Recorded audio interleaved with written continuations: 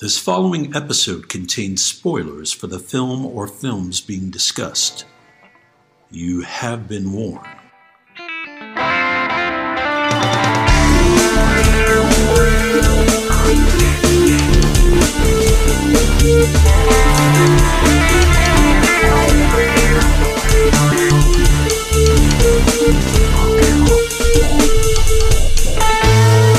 We all remember the big moments in the movies we see. The big set pieces, the famous dialogue, the twists, the naked times. But film is an entity made up of hundreds of little moments that either make them special or relegate them to obscurity. We are here to talk about those moments. Welcome to Movie Microscope. Kick it, Movie Microscope.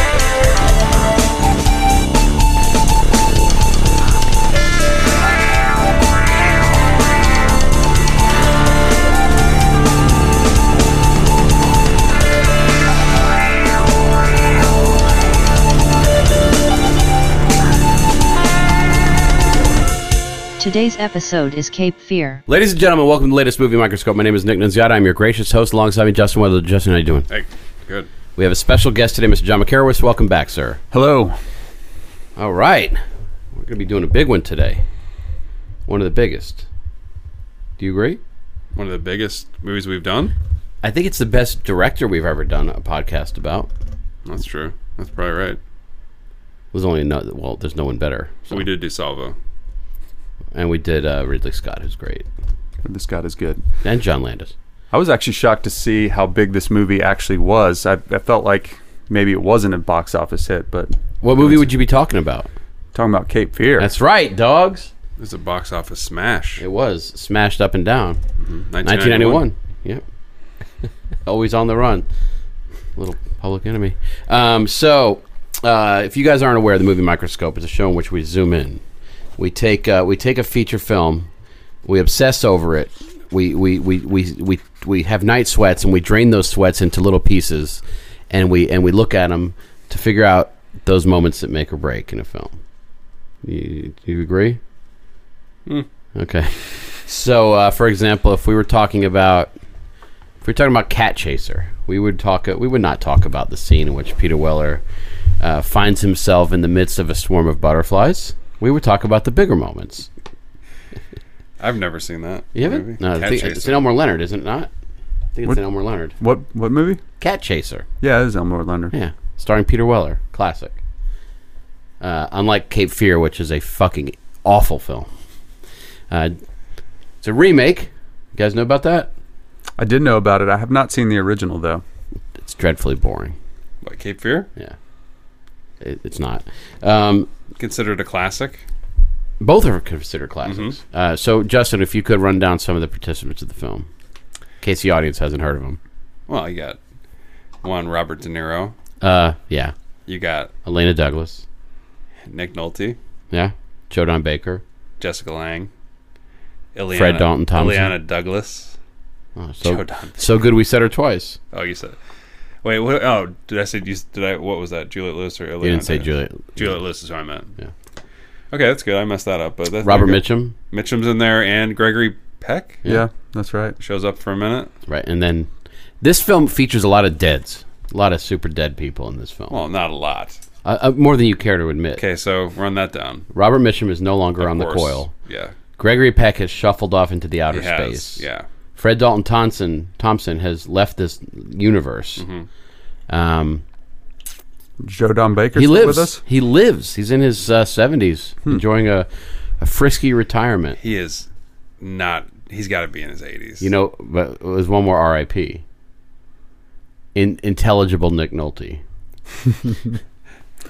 He's back out there. He's still interviews. acting his tits off, but you can't tell what that man's saying. He's a grumbly grumble. He isn't grumbling that much in this. Still gets a little. He lapses a little bit into modern Nolte from time to time. This movie shares some. It shares some things with other movies we've done so far. It shares some things.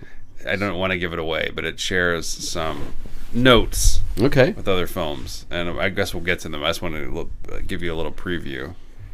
I noticed like a little Stallone connection, for example, towards the end. Really? Let's see if you can get it. Right now? Just think Nighthawks. You can think on it. You know. Oh, a little cross-dressing. Okay. It does actually looks like Stallone's outfit at the beginning of Nighthawks. Did you notice? Did you? Yeah. Did you also note that? Yep. All right. So, first, what's your personal relationship with Cape Fear, John? See it when it first came out? I didn't see it when it first came out. I was 10. So no, I mean just catching Shame up on with you. catching up with Scorsese movies probably in high school. Watched it and probably didn't appreciate it as much at the time, but I probably watched it about once a year. It's always seems to be on Stars or Amazon Prime or somewhere available for streaming, and I love it. I think it's fantastic. And I know obviously Shutter Island, sort of was another Scorsese kind of thriller mainstream, but I almost wish he'd do a little more of it. Obviously his days are numbered, but Yeah. Damn. well, I mean, what is he in his late 70s at Zoom this in. point, right? He's on his way out. I mean, he still seems spry, and he's obviously got The Irishman coming out, but hopefully That's it. He he's got- said after this, I'm done. He said he was going to direct the Irishman and die. Is that what he said? No. Justin, what's your relationship with Mr. Fear? I actually saw it. In That's the his theater. name in the film, right? I saw it in the theater. Yep. I was in college when it came out, and I actually saw it in the theater. Maybe by myself. Did you laugh at the screen and smoke a cigar? I did not. But I remember thinking that one thing I remember are was how it was filmed. I thought it was. I'm not like a huge I mean, I love movies. You're illustrating I that. don't study film. Okay, but I remember that really stuck out to me how the camera really like moves around in that film. Sure. And then I noticed that, and then in Bringing Out the Dead, I think a movie that came out after this was Scorsese and Nick Cage. Yep. That was like 98, 99, I Yeah, think, right? another movie Maybe that 2000. the camera feels very present, like it feels like almost like a character in the film, and so, that's my memory is obviously De Niro being great, and then kind of how the camera was very like One Star thing that Trek-y this at some has points. that Bringing Out the Dead doesn't have is good. I like Bringing Out the Dead actually. This is good. Yeah, I haven't seen it since the theater. I saw Bringing Out the Dead in the theater, and I need to revisit it. I think that it has aged really well. Who's the second lead in that film? Bringing Out the Dead. Yeah. Cliff Curtis is in it, right? Patricia Arquette is probably the. Yeah. Is in Ving Rhames? Is that? That's the guy. Yeah. He's got a bunch of partners in it: John Goodman and Ving Rhames and Tom Sizemore. I think. That's right. Yeah. But there's a bunch of people in it. Mark Anthony shows up in it. But Patricia Cleopatra's? Hmm? Cleopatra's? No, different. I mean, to your point, Justin, I would say that this is probably one of the more exciting Scorsese films in terms of its editing and camera work. I mean, it's almost unsung in that regard because everybody thinks of Wolf of Wall Street. And, obviously, if you look, I mean, for me at least, Scorsese's like pure filmmaker. I mean, he just loves the craft. He embraces every element of the craft, music and, Right. Title sequences, bringing Sal Bass in to really kind of capture that Scorsese, that Hitchcock kind of vibe. So I With love his it. opening credits? Yeah, I mean, I'm just saying, like, he is a true film. I mean, he just from top to bottom, he loves the craft of filmmaking. Yeah, he does, and he's playful. Like it's funny because you don't think of him like that a lot of times, but then you think about his career, and you're like, oh, he did After A lot of Hours. that He did is Cape Fear. Well, a lot of the playfulness in this movie is Shoemaker, though.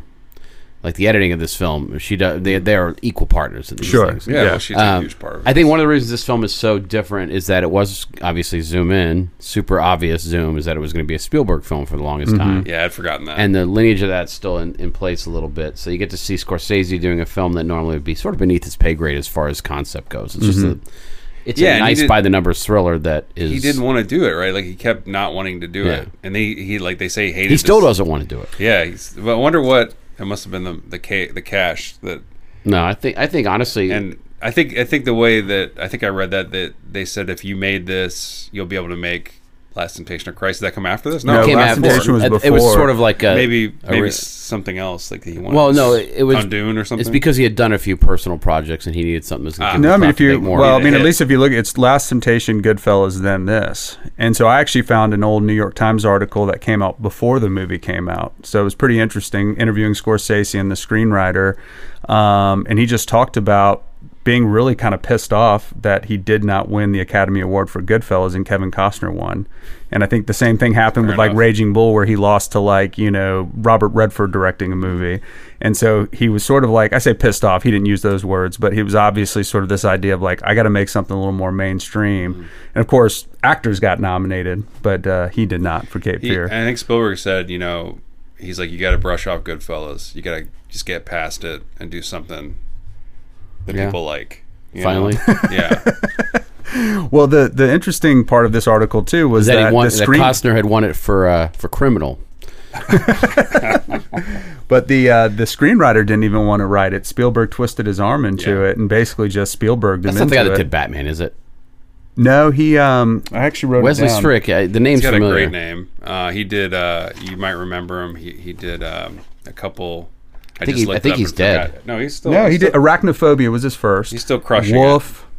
He's actually a writer on Man on High Castle. He is, and John said his most important film, the Jack Nicholson werewolf movie, Wolf. Well, that was Not an awful movie. it's a forgotten movie, but a good movie. Mike Nichols directed that, right? Did he? He couldn't have. Did he? Wolf? Yeah, for he sure. did. Look it up. He's no more. Mike Yeah, Nichols was always he good. he wrote on Batman Returns. That's how I know his name. And Got a he also good name. but he did a Wesley great Strick. movie, The Loft. So But what was interesting too is the idea that basically Scorsese was going to do Schindler's List, but after Last Temptation of Christ got banned all over, that, you know, so it was like almost this trade that occurred. But Scorsese, to your point, didn't really want to do Cape Fear. And I think at the time the screenplay was very hacky and sort of just traditional straight thriller. The Bowdens were, you know, a loving couple. And so Scorsese, and the screenwriter worked together and did tons and tons of drafts, but really just kind of dirtied it up and, you know, created. he was trying to make the plot. definitive Christian movie, or Catholic movie, Yeah. the definitive Buddhist movie, and Yeah. the definitive Jewish movie. Well, and I think obviously you saw that with Silence. I guess he hasn't gotten back to the. Seriously, Yeah, no, that was probably part of the plan. and then he almost did Battlefield Earth. So But he would've had all he the talked major about it religions that the covered. fear of going into Schindler's List post Last Temptation of Christ and even Goodfellas, because obviously Goodfellas was derided for being too violent in some circles or glorifying gangsters. So he had gotten some heat from the critics, some dumbass critics, but you know, the same people who thought Wolf of Wall Street glorified Jordan Belfort or whatever. Yeah, More like Greatfellas. he killed you it. know? He killed it. You nailed it. Can I zoom in real quick? Yeah. Please. Aquaman. Okay, He also has Cape Fear. good one. I thought you were going to say that when Robert De Niro's face got scorched with that lighter fluid, he looked kind of like Aquaman. He looks like it was like a dry run for his Frankenstein monsters makeup, That's a good point. Yeah, didn't it? Yep. Yeah. Or, Can I or zoom in? Ricochet, or what? No, Yeah, you can't. I can't. Well, you haven't zoomed back out yet, I guess. No, do we have to do that now? you don't have to. I'm gonna tag out. Zoom out. Sorry. So they said De Niro actually had his teeth ground down by a dentist to look more intimidating, and then had to have them repaired afterwards. Yep. You feel like that was necessary? 'Cause Always I gotta don't. do something. Yeah, And Juliette Lewis had talent added just for this film. she really does come off kind of like, I mean, in a good way, like unsettling. Kind of, you know, the way they kind of play her getting older, becoming an adult, and the sexuality Well, as that- he's trying to manipulate. It's her. funny. I always was annoyed by her work in this film. I always thought she was a bit of a dry puzzle or something. But Dry puzzle. But now, like Makes watching it this time, she's really sharp. She's got some really the scene where her and he are in the school gym or whatever, the drama teacher scene. That is, they are equal partners. Mostly in that scene. improvised, and that was the first take that they did not rehearse. Yep. Apparently, as well. Yeah, I also read IMDb trivia. Oh, okay. Well, he said Scorsese said that just basically the chemistry was there, but that's kind of upsetting in a weird way, right? Because in real life, she was 18, 19. Yeah, and the funny thing is, probably. you watch him kiss her, and you know how young of an actor she is. Yeah. It's kind of a That's unsettling. It's erotic. De Niro's only 21 when he made that. Did you know that that not only was the scene improvised, the set also improvised. De Niro put a curtain up, wouldn't let them come back. and then he was hammering all night. Yeah, He made that cute little gingerbread and some more house. trivia. That was the cabin they used for Evil Dead 2. 3 years before. So okay, so the film starts off iconically as shit. Great opening credits, Saul Bass, of course, as That's you right. said. That music, that so good. perfect music, way better than the original too, from what I remember. And But elements of the original score throughout this movie, right? They yes, take pieces absolutely. out. It's just this is just more Was bombast. it Bernard Herrmann? Is that his name? The Did he do it, or was it? I'm almost certain he I think you can did. call him Bernie. Bernie Hermy. It was apparently part of an unused piece of music from another movie that was not used, and A he got Hitchcock permission from flick, Scorsese yeah. to bring it in. Yeah, Torn Curtain or something. Yeah, I read yeah. that this afternoon. And that's what that. You have That's what, Wikipedia too. Oh, cool. That's almost what happened to Juliette Lewis in this film. Torn Curtain. Yeah. Oh well, a few times. It's a pretty. I mean, I know we're just going in the beginning, but that last 20 minutes is a very dark 20 minutes. I mean, Scorsese goes all in on that. Set at Yeah, night. Is but that what Katie's you're gonna say? introduction is one of the great introductions. It is when he puts his chin right into the Breaks camera. yeah, you remember he busted his chin open on that scene because Scorsese said to walk right into it. Yeah, Blew his chin open. But also, you get to see his tats. You get to see his. He gets to a great line of dialogue. Justin Some of my favorites. already read them. Yeah. What about your books? Now, what I did forget about that was I always say that Nick and I say that line. Mm-hmm. He's leaving prison. He's getting out, and you see his, like Nick says, you see his tats and stuff.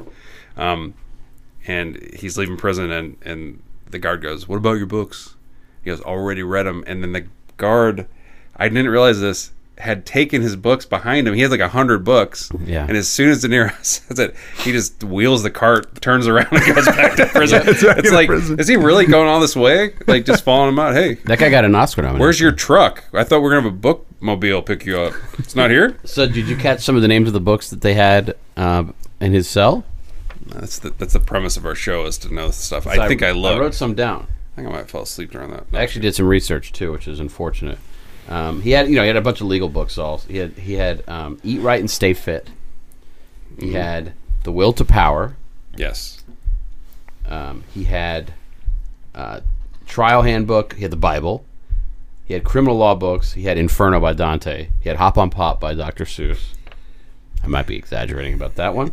And he had has the a 50 book called The Cell Within, which is amazing. Okay. Because according to my zooming in research, it was that was a fake book from an episode, I think, of Miami Vice, I think it was the name of a Miami Vice episode, and it's based on a character. Yeah, Yeah, that's right. So wait, is that on purpose, or is that something that they just had, like, they need, like, I set mean, dressing? my thought was just the set dresser probably as a joke slid that in there. I don't know that Scorsese. I mean, maybe, but maybe he was just a big Miami Vice fan. yeah. Maybe this film, if you watch after the credits, says this film is dedicated to that episode of Miami Vice.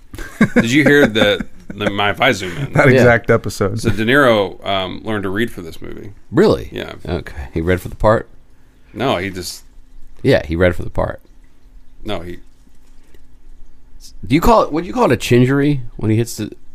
Was it a chingery? You know what's funny is It's so funny because it's something you never see. Someone walking into the camera, and if they fill it up with you don't see that. It seems like a cheap trick almost, and Yeah. it really. This movie has a lot of uncomfortable close-ups in it. You I notice disagree. that? What do you mean? I think they're very comfortable. Yes. Okay.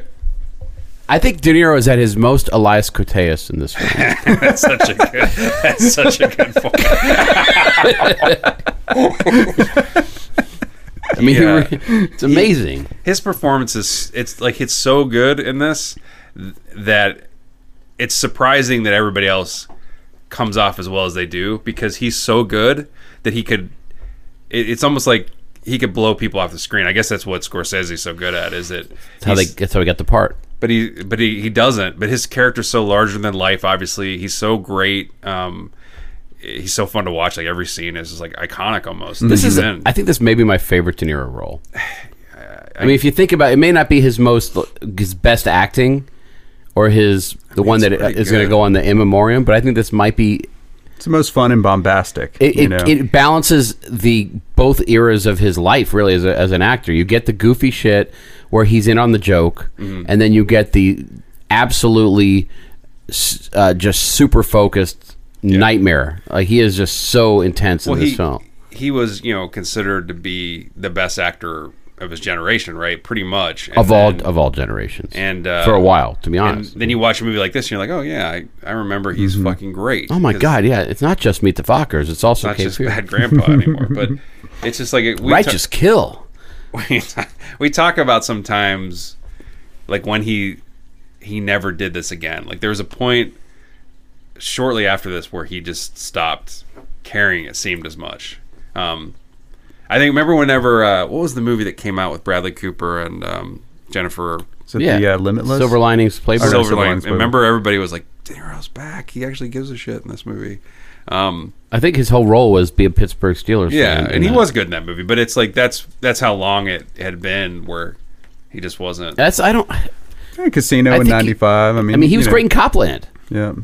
Great in Copland. He was, but it was a very small part. He's in more of it than you remember. I watched the movie actually kind of regularly. It's like one of those movies that's always a great on. movie. It's a good movie. Yeah. Is it Mangold? Yeah, James Mangold. It's like his first? No, Mangold's the one with Englund in the laundry. Yeah.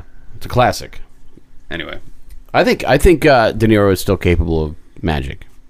I have no doubts he'll be great in Mind if I zoom in real quick? Yeah. Flash. Okay. Got Cape Fear. Okay, so this movie is shot like a '60s drama. Have you noticed that when you were watching it? It's very stylized, obviously, but it's also very, in all of the dialogue scenes, it's shot, in the old school style. They take their sweet time with the frame. They use a split diopter quite a bit. They use soft focus and stuff like that. It feels like it feels like it could be set in the '60s. No, it feels like it could be an artifact from the '60s. Yeah. Well, it's just because it has. I guess there was a choice to dip back into the influence of the original, right? So that brings some of those elements. I think that's that's got Scorsese excited about the film. Was I could throw all sorts of tricks into this thing because obviously the story is pretty one-dimensional. It was very Hitchcockian, and really, in my mind, he out De Palma with this. This is sort of what I think Brian De Palma goes for, certainly in like Snake Eyes and some of these others where he's doing all these camera tricks, but I feel like Scorsese does a better job earning it. It doesn't feel gimmicky. Feels like in service of the film. Yeah, and I think it does feel sort of gimmicky, but they all, like you said, I think it all works. See, I don't get it as gimmicky. I feel like it stands out. I feel like I'm in a wicked I feel it's when you're watching it. I'm kind of giddy with how fun it is and how he's unhinged in it. That's what fuck Hitchcock. Scorsese's better than Hitchcock. It feels like he's having a blast making it. It feels like they're taking risks, both De Niro and Scorsese, and to a lesser extent, and that guy Baker, and the guy with the book cart. but I was going to say something about. Were you going to say a superhero that had Cape Fear? No, I was zoom in. It reminded me a little bit of Carpenter's Village of the Damned.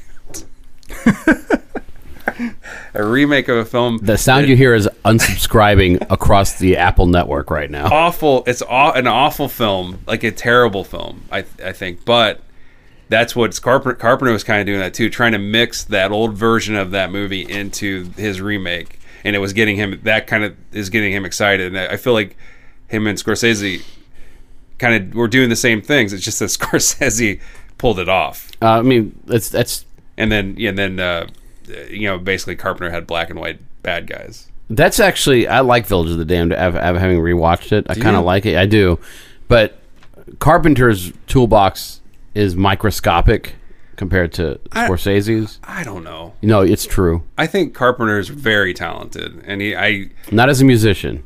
One thing that too you can differentiate them is that Scorsese gets all the budget like he wants. He gets a clear pathway to make his films, where Carpenter never. Well, because Scorsese makes well-rounded special movies. But Carpenter made in my opinion, some of the best films. He makes. Ever. That period from Halloween to Big Trouble, maybe even Prince of Darkness. Yeah.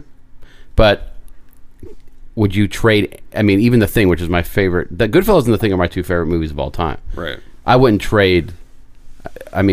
Carpenter at his best doesn't have the tool set that Scorsese at his worst does. Even something like Hugo, which I hate, I think is is a more accomplished work. I mean, he's maybe a better filmmaker. I don't know. I think Carpenter's a really good storyteller. I don't know. Obviously, you forget how good. A lot of people Scorsese compare is. these two, by the way. I know. You forget how, like we were talking about. You forget how good Scorsese is because he doesn't make movies all the time, and so then Carpenter's got better eyebrows, and he's very eclectic. Like he does a lot of different things too. I mean, he's kind of known for his mob movies, I guess. I think when I was younger, he forced me to watch movies I would never watch. Mm-hmm. You know, you think about Kundun and Age of Innocence and stuff like that. There's no way I would ever want to watch those films, and I was better because of it. Just like Barry Lyndon with Kubrick, it's like the great filmmakers force you to expand your bubble because it's very easy to kind of fall into a rut. Tarantino, like when you were coming up, Tarantino was kind of your guy, wasn't he? Like you were at the right age at the right time. Yeah, absolutely. I mean, Pulp Fiction came out when I was 13. Yeah, so if you think about, very influential for sure. But I mean, granted, he didn't veer too far off course, but I mean, it led me straight to Goodfellas, right? And then Raging Bull and all those movies. I mean, very quickly, it was easy to see, at least for me, that Tarantino, while I love him, owes a lot to other filmmakers that have come before him, certainly. Yeah, and his style is very specific. I mean, Scorsese can really take on a wide variety of personas. The only thing you could count on with his stuff is that it's going to be just exquisitely made. Right. It's like, if you look at something like Kundun, I mean, that movie is... That's a bear. That's a bear to watch. It's a slow, deliberately paced movie, but it's immaculate. What'd you think of Silence? I like it a lot. It's a happy story. Very, very heartwarming for sure. I think Garfield doesn't have what it takes to lead a film like that, but I understand why Scorsese. Adam Driver was great, though. I get it, though. Is that the one about the can't talk or the creatures kill you? Yeah, that one. Yeah, that's exactly it. Yeah. Don't talk or religion kills you. Don't go to Japan. I didn't see Silence yet. It's good. It's worth checking out. Yeah, it's actually really happy. Good. There's some good happy shit happens. When you almost everybody gets burned alive. When you were watching this movie, were you? One thing I had forgotten about was the movie that they go see. Oh yeah. Did you fucking Prom Child? Did you? I like how he walks in with like 15 minutes in the film too. Speaking of another dead in the film. What do you think that? Do you think that came out of a Scorsese saying to himself, "What movie would these three go see?" Or do you think there's studio like saying, "Hey, we need to promote this"? Do we know it's Problem Child? It's for sure Problem Child. Is it Problem Child 2? They made 3 of them. It's 100% Problem Child because it's the only one I've seen. I never saw 2 or 3. Okay, so you saw it's the first one. I know the third one. I think added a girl. The fact that he is laughing his ass off so much at Problem Child. It's incredible. I had forgotten what movie it was. I just always remembered it was a movie. Right. I didn't even think they show it. Let me zoom out. Let me zoom out a bunch of footage from it. I'm going to zoom out to the cosmos. I'm going to ask you an existential question. Which is better? The usage of Problem Child in Cape Fear or the use of Midnight Meat Train in Out of the Furnace? Oh, don't make me pick. Sophie's choice please here. Don't make me pick. Do I have to pick? Midnight Meat Train, I'm gonna give starring Bradley Cooper, which I rewatched recently and enjoyed immensely. Are we watching that in a few minutes? No. Don't get me excited. Problem Child. I mean, excuse me. And then De Niro's that's a scene that it's not easy to fake laugh. That's hard. That's hard work. His laugh is spectacular. His outfits are incredible in this. I mean, I wonder if William Peterson was taking notes during this, going, nice shirt. That shot of De Niro on the fence with the fireworks behind him, so amazing. That could have been the movie poster. So amazing. It's so good. And just the way the fireworks reflect off the window of the house, like, and the way they go on for 18 hours apparently because they fuck, like, go to bed. And Scorsese. It's so funny because either he was bored or he had very specific demons he wanted to exercise in this film. Mm-hmm. The sex scene is when he purges all of his fade to red and all the of black his, and white stuff, the polarized stuff, and it's so fun because first of all, fuck a sex scene. They're so fucking interminable to watch. Mm-hmm. So at least he adds something interesting there. But I think what that is it's preparing you for the rest of the movie. He's basically purging all of this stuff, saying you're not watching a normal movie. This is going to be different. Mm-hmm. And then by the time the real conflict starts, it's off. Yeah. It's off. By the time Ileana Douglas's face gets bit off, you're not watching. She is very good in this film. She's really good. Really good. She is really good. Yeah, and not good at racquetball in the film. Another thing that I flagged was the racquetball scene, because it's just like we talked about this before, how racquetball scenes don't really exist anymore in movies, and it's not really that popular. We actually cut that part out of the popular podcast. 80s sport, yeah. It's definitely more of an 80s type sport. Justin, I cut that part out. Okay, well, it's just a lost bit of great conversation, but it's so funny that they're like, well, just hey, two coworkers just after work playing racquetball. That was like that's a thing that they used to be able to do. They don't do it now. What do they do? What's the equivalent now? Fuck. No, just get drunk probably. I don't know. We go to a bar. Yeah, everybody's alcoholic. There's got to be a sport. Golf. Yeah, that's Top golf. Consistent. What do you mean, like what coworkers do in their lunch? Yeah, like break? in movies. Like what's winding down? What's the go to? Could have been racquetball. They go to one of those art pottery places. That's good. Yeah. Yeah. Or they watch Manitou. And I think that's important to note that Nolte and Douglas in this movie, and they're coworkers. On the Verge. He's a attorney, right? And what is she like? She's a clerk at the court, right? yeah. They're flirting and they're spending time together, but they're not having sex. Yeah. They seem to talk about not having sex a lot more than I do with my coworkers that I'm not having sex with. I think they're both, and I think Nolte obviously is a She's DTF though, obviously. And he's Clearly. bit of a philanderer, and he's had one mistake, and they moved from Atlanta to Savannah, or wherever the movie takes place. Yeah. New Essex, that's right. Just Some get a made-up fresh place. start. Yeah. Anyway, there's what you're talking about the kind of the weirder elements of the film kind of remind me sometimes of David Lynch. Like there's that scene of her, Jessica Lange, putting on lipstick, and there's a bunch of camera stuff that just kind of remind me of Lynch a little bit. But Scorsese likes. That's one thing about we're talking about Problem Child. He might like that film. He has some strange taste. Like sure. No. I think he just likes movies, right? I mean, if it's enjoyable. His lists are always really fascinating to read what he likes. I think he basically saw a list from the studio of films that they'd approved footage from. He said, like this would be Poseidon? outlandish. The Poseidon. Is this Body like of the Lies? Poseidon Part 2? That's right. You know who else is very good in this film? Is Joe Don Baker. Of course. He is really... I didn't realize how much heavy lifting he has to do in the second to third act of this film. Because Nolte's very passive through a lot of it. Lang has some pretty thankless work from time to time. Nolte's a very unlikable person in this movie, and also a bit of an ineffective person when things start to go bad. I mean, he doesn't.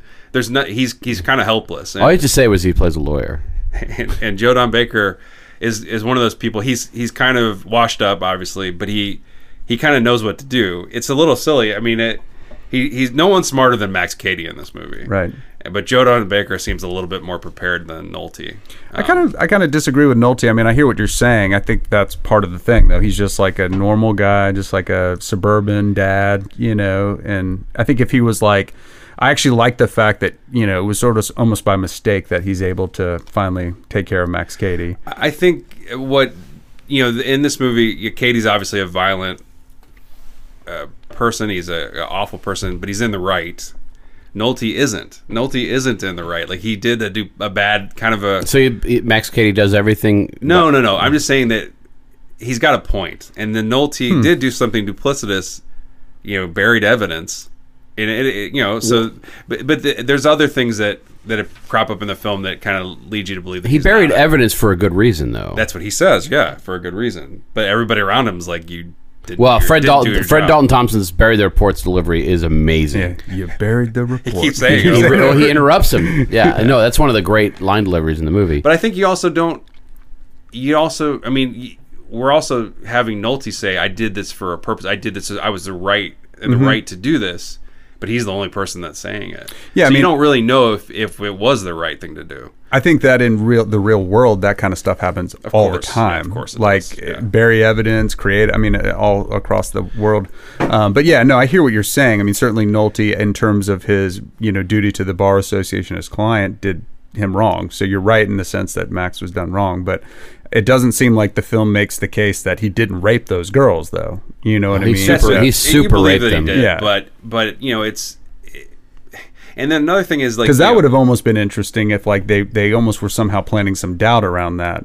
But it was very obvious he did. So for me, it's like this would be a much shittier film if he was an innocent man trying to get you're justice. totally right. And Nolte, his wife, alludes to the fact that he has done this before. That he's kind of it's not the first time that he's kind of worked around the rules. He obviously slept around on her. At one point he gets really angry with his daughter. Slippery Sam or something like that. He covers her face up. It's just like he's not a good dude. But yeah, although right. All imagine the more interesting for it. Yeah. Well, and also you want to talk about this film is obviously not a documentary. Yeah, because he's entertaining Elena Douglas when he has Jessica Lange at home. I know.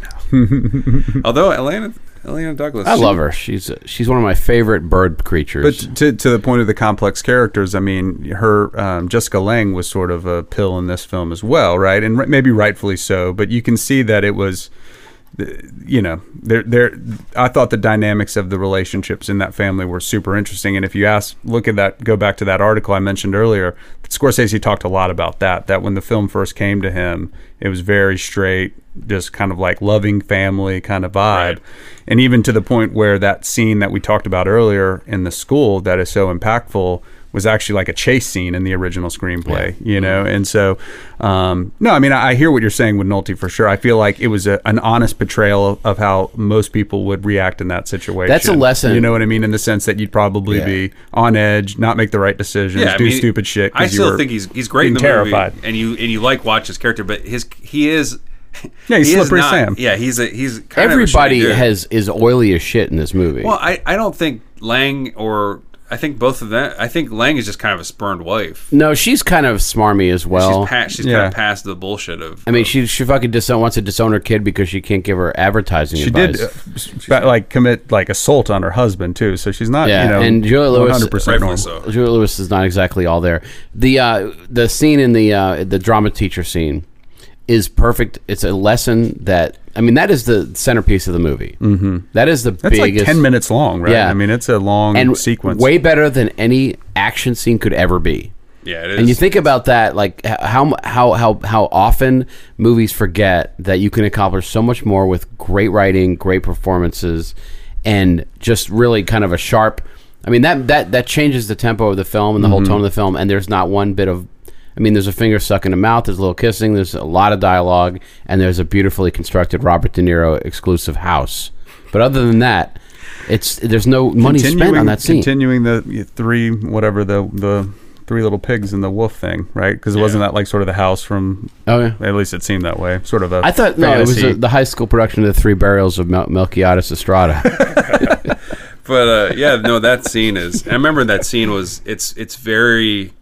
People didn't know what to do with that scene when that movie came out. Remember, because I think the thumb in the mouth probably was really what got people going, and people really didn't. I remember after the movie, furiously jacking off. People loved Julia Lewis, and then people hated her too. It was like a big this intense reaction. I think in general though, that's how people react to her, right? Because I don't in that movie particularly, right. she and I guess that was kind of her first movie, right? But the thing is, one of the reasons this is my favorite De Niro performance. You watch that scene.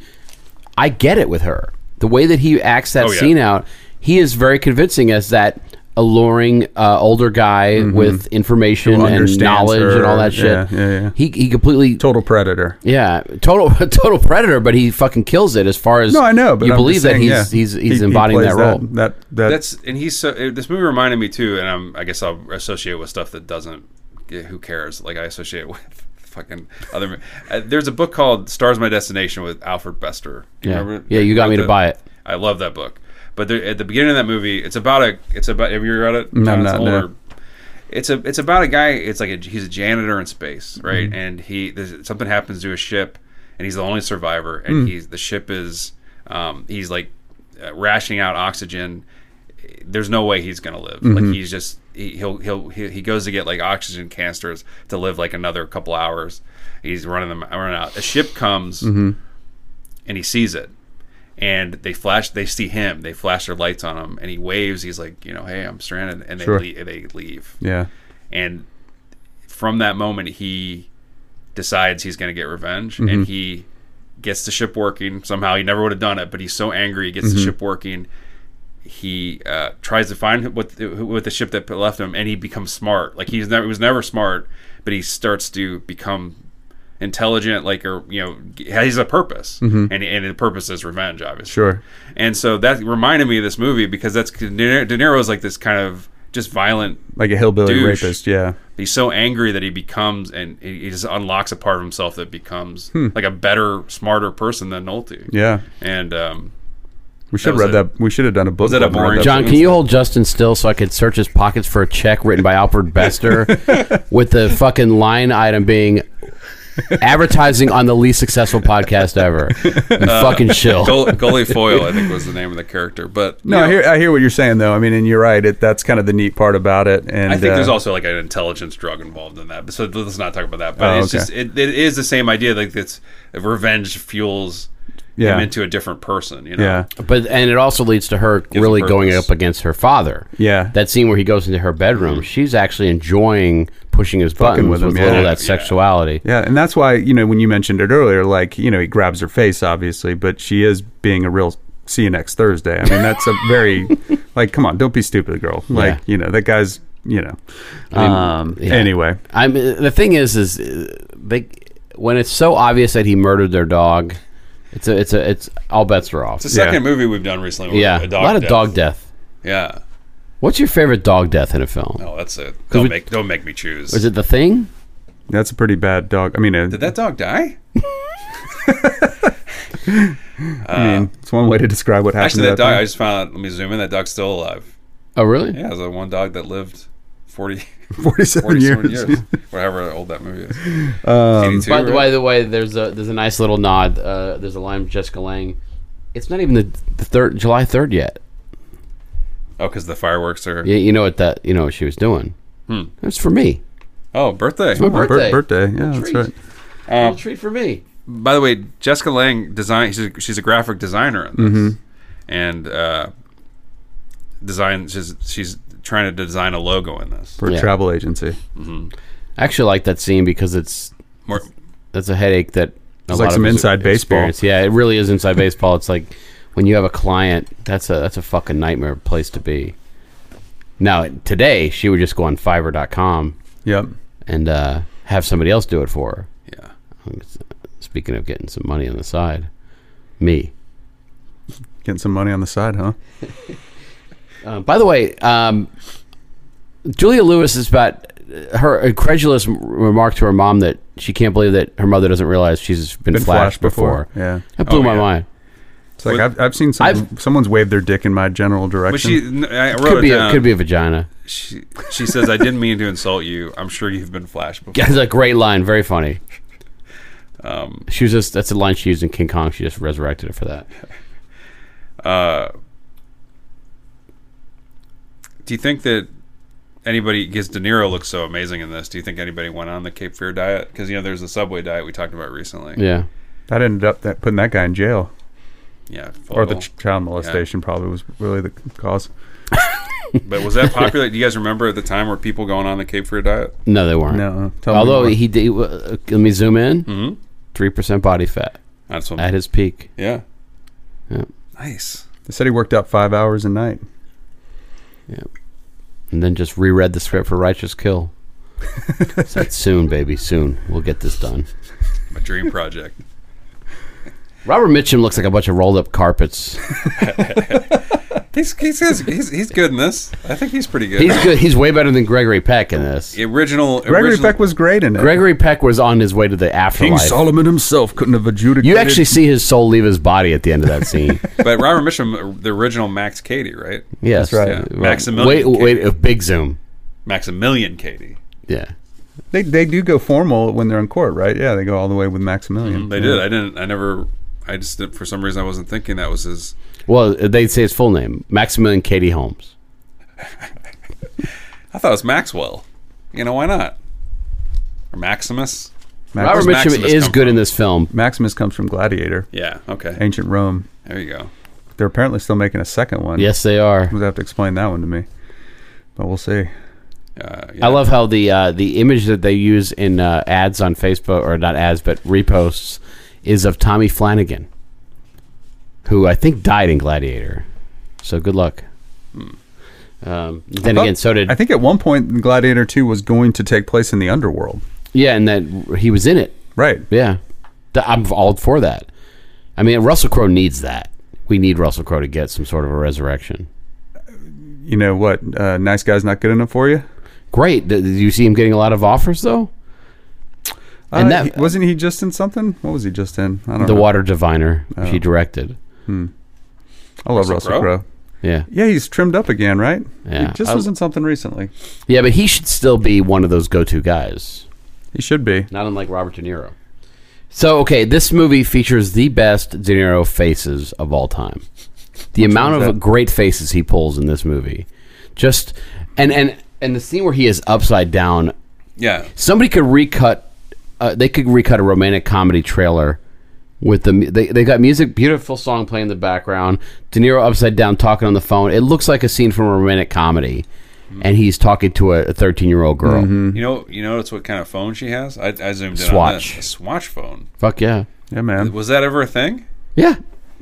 Do you know what other band, the band that she's listening to? John probably noticed this. She was watching a video for There's Jane's a Addiction. Jane's Addiction but video it at one was point. Patience by She- Guns N' Roses Yeah. playing. And she's got a Cure poster on the wall. She does, and So it's her shit's all over the place. But it very much is. But is that the first and last time Guns N' Roses popped up in a Scorsese film? Had to be, right?